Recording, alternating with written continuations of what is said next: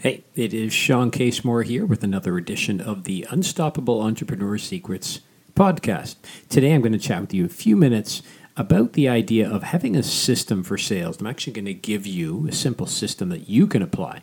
So stay tuned just here for a moment.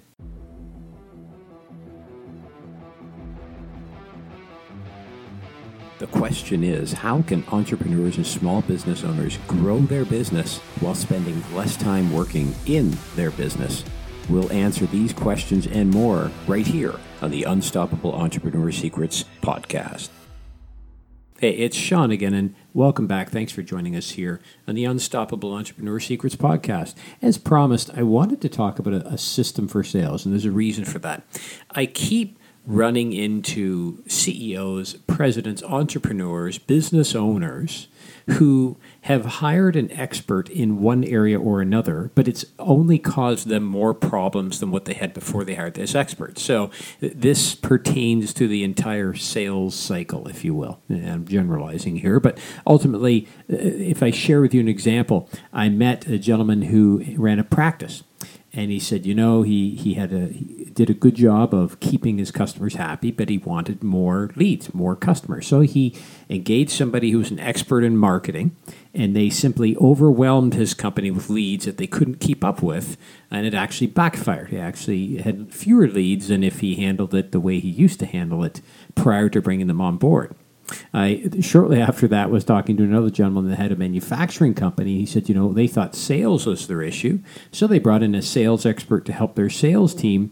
But once the sales started to come, production couldn't keep up with the demand. So they were selling so much that it was creating a problem in production. Now, you might say that's not really a problem. It's a challenge to be solved. But what I want to suggest to you is when you're thinking about growing your business, when you're thinking about increasing your revenue, and typically who isn't, you really need a system for sales. And I wanted to give you a simple process that I follow with many of my clients when I'm coaching them or working directly with them on exactly how they can create this system for themselves. So it's pretty straightforward. I'm gonna keep it simple here for the purposes of this podcast. So the first point is this: how do you attract leads? So take a look at what works today the best for bringing people in the door or getting people to pick up the phone. And that could be anything depending on your product, your service, your organization, where you're located. Are you brick and mortar? There's a lot of factors to consider here.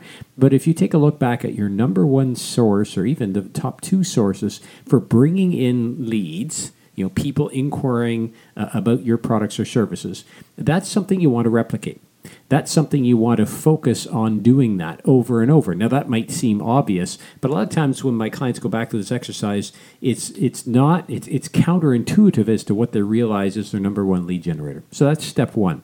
Once you've got that figured out, how are you going to qualify these leads? How are you going to make sure the people that are inquiring aren't wasting everybody's time? They're actually ready to buy, and they're ready to buy your product. Now, again, this will depend on your industry, your sector, your business, your location. There's a lot of factors here. But take a look at what you've been doing in the past. What do you do to filter out the people that are simply tire kickers, right, and are not ready to buy? Where do you park them, so to speak? How do you stay in touch with them? How do you follow up with them?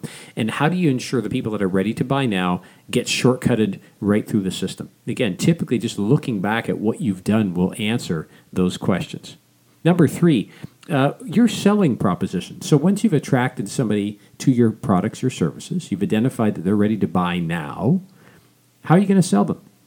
And that really comes from understanding what makes your product or your service unique or different from your competitors or from the marketplace. What makes you stand out? And it can be literally anything, but you really want to make sure you're clear on that, and anybody working for you that's dealing with customers or prospective customers is clear on that as well. What makes your product, your service, your company unique? Why should somebody buy from you? Once you've figured that out, what that is, you want to talk about that in the sales process. So once the lead comes, you want to make sure you include this as part of the materials you provide them, the scripts that you use, etc.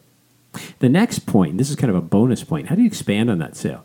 If you've got somebody that's come to the door, they want to work with you, they're ready now, you've gone over your selling proposition, so they're like, yep, you're the one to buy. How do you upcharge them, upsell them, whatever you want to use as a term there? Is there something else? If you're just selling one product at one level, that's not necessarily the best position to be in? Is there a premier service product and an upsell, something that will suit their purposes but provide them greater value you could offer? Now, again, that'll kind of depend on your product mix or the services that you provide, but you want to be thinking that through, right, and making sure anybody dealing with the customer is very clear on what are the potential, I'll just use the term upsells, I could be using.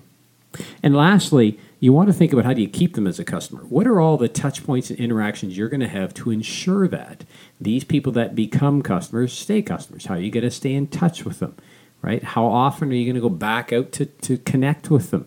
Is there a renewal period that they'll need, that you want to check back? If it's say they bought from you a filter of some kind, well, do you want to get in touch with them every 6 months when it's time to replace the filter? But you've got to figure a way to keep them customers, or else you're starting this cycle again and you're not growing. Now, here's the number one point I want to make about all this. You'll notice in how I position this for you, there's some key parties involved in this. This isn't you sitting down with a piece of paper and pen and going for it. This is you interacting with your current customers to help you flush some of this information out. And then also involving your employees, involving, as I said, anybody who touches the customer directly or indirectly in your business should be part of this. They're going to help you create this system, and then they're going to be part of it. And if they help you create it, it'll be a lot easier for them to understand how to play a part and what role they play. So that's my simple system for sales. If you'd like more information on how to apply that directly in your business, you can always visit our website, www.theuenetwork.com, for more tips and resources. There's also an offer on there for my latest book for free if you want to pay the $7 for shipping. But then you can also connect with me there if you'd like. Oftentimes I set aside each week some time to actually talk with folks and try and help them apply these strategies to their business. So you can book some time with me there. So again, www.theuenetwork is the place to go for additional resources and tips. And until next time, I look forward to speaking with you again on the Unstoppable Entrepreneur Secrets podcast. Have a profitable day. Take care.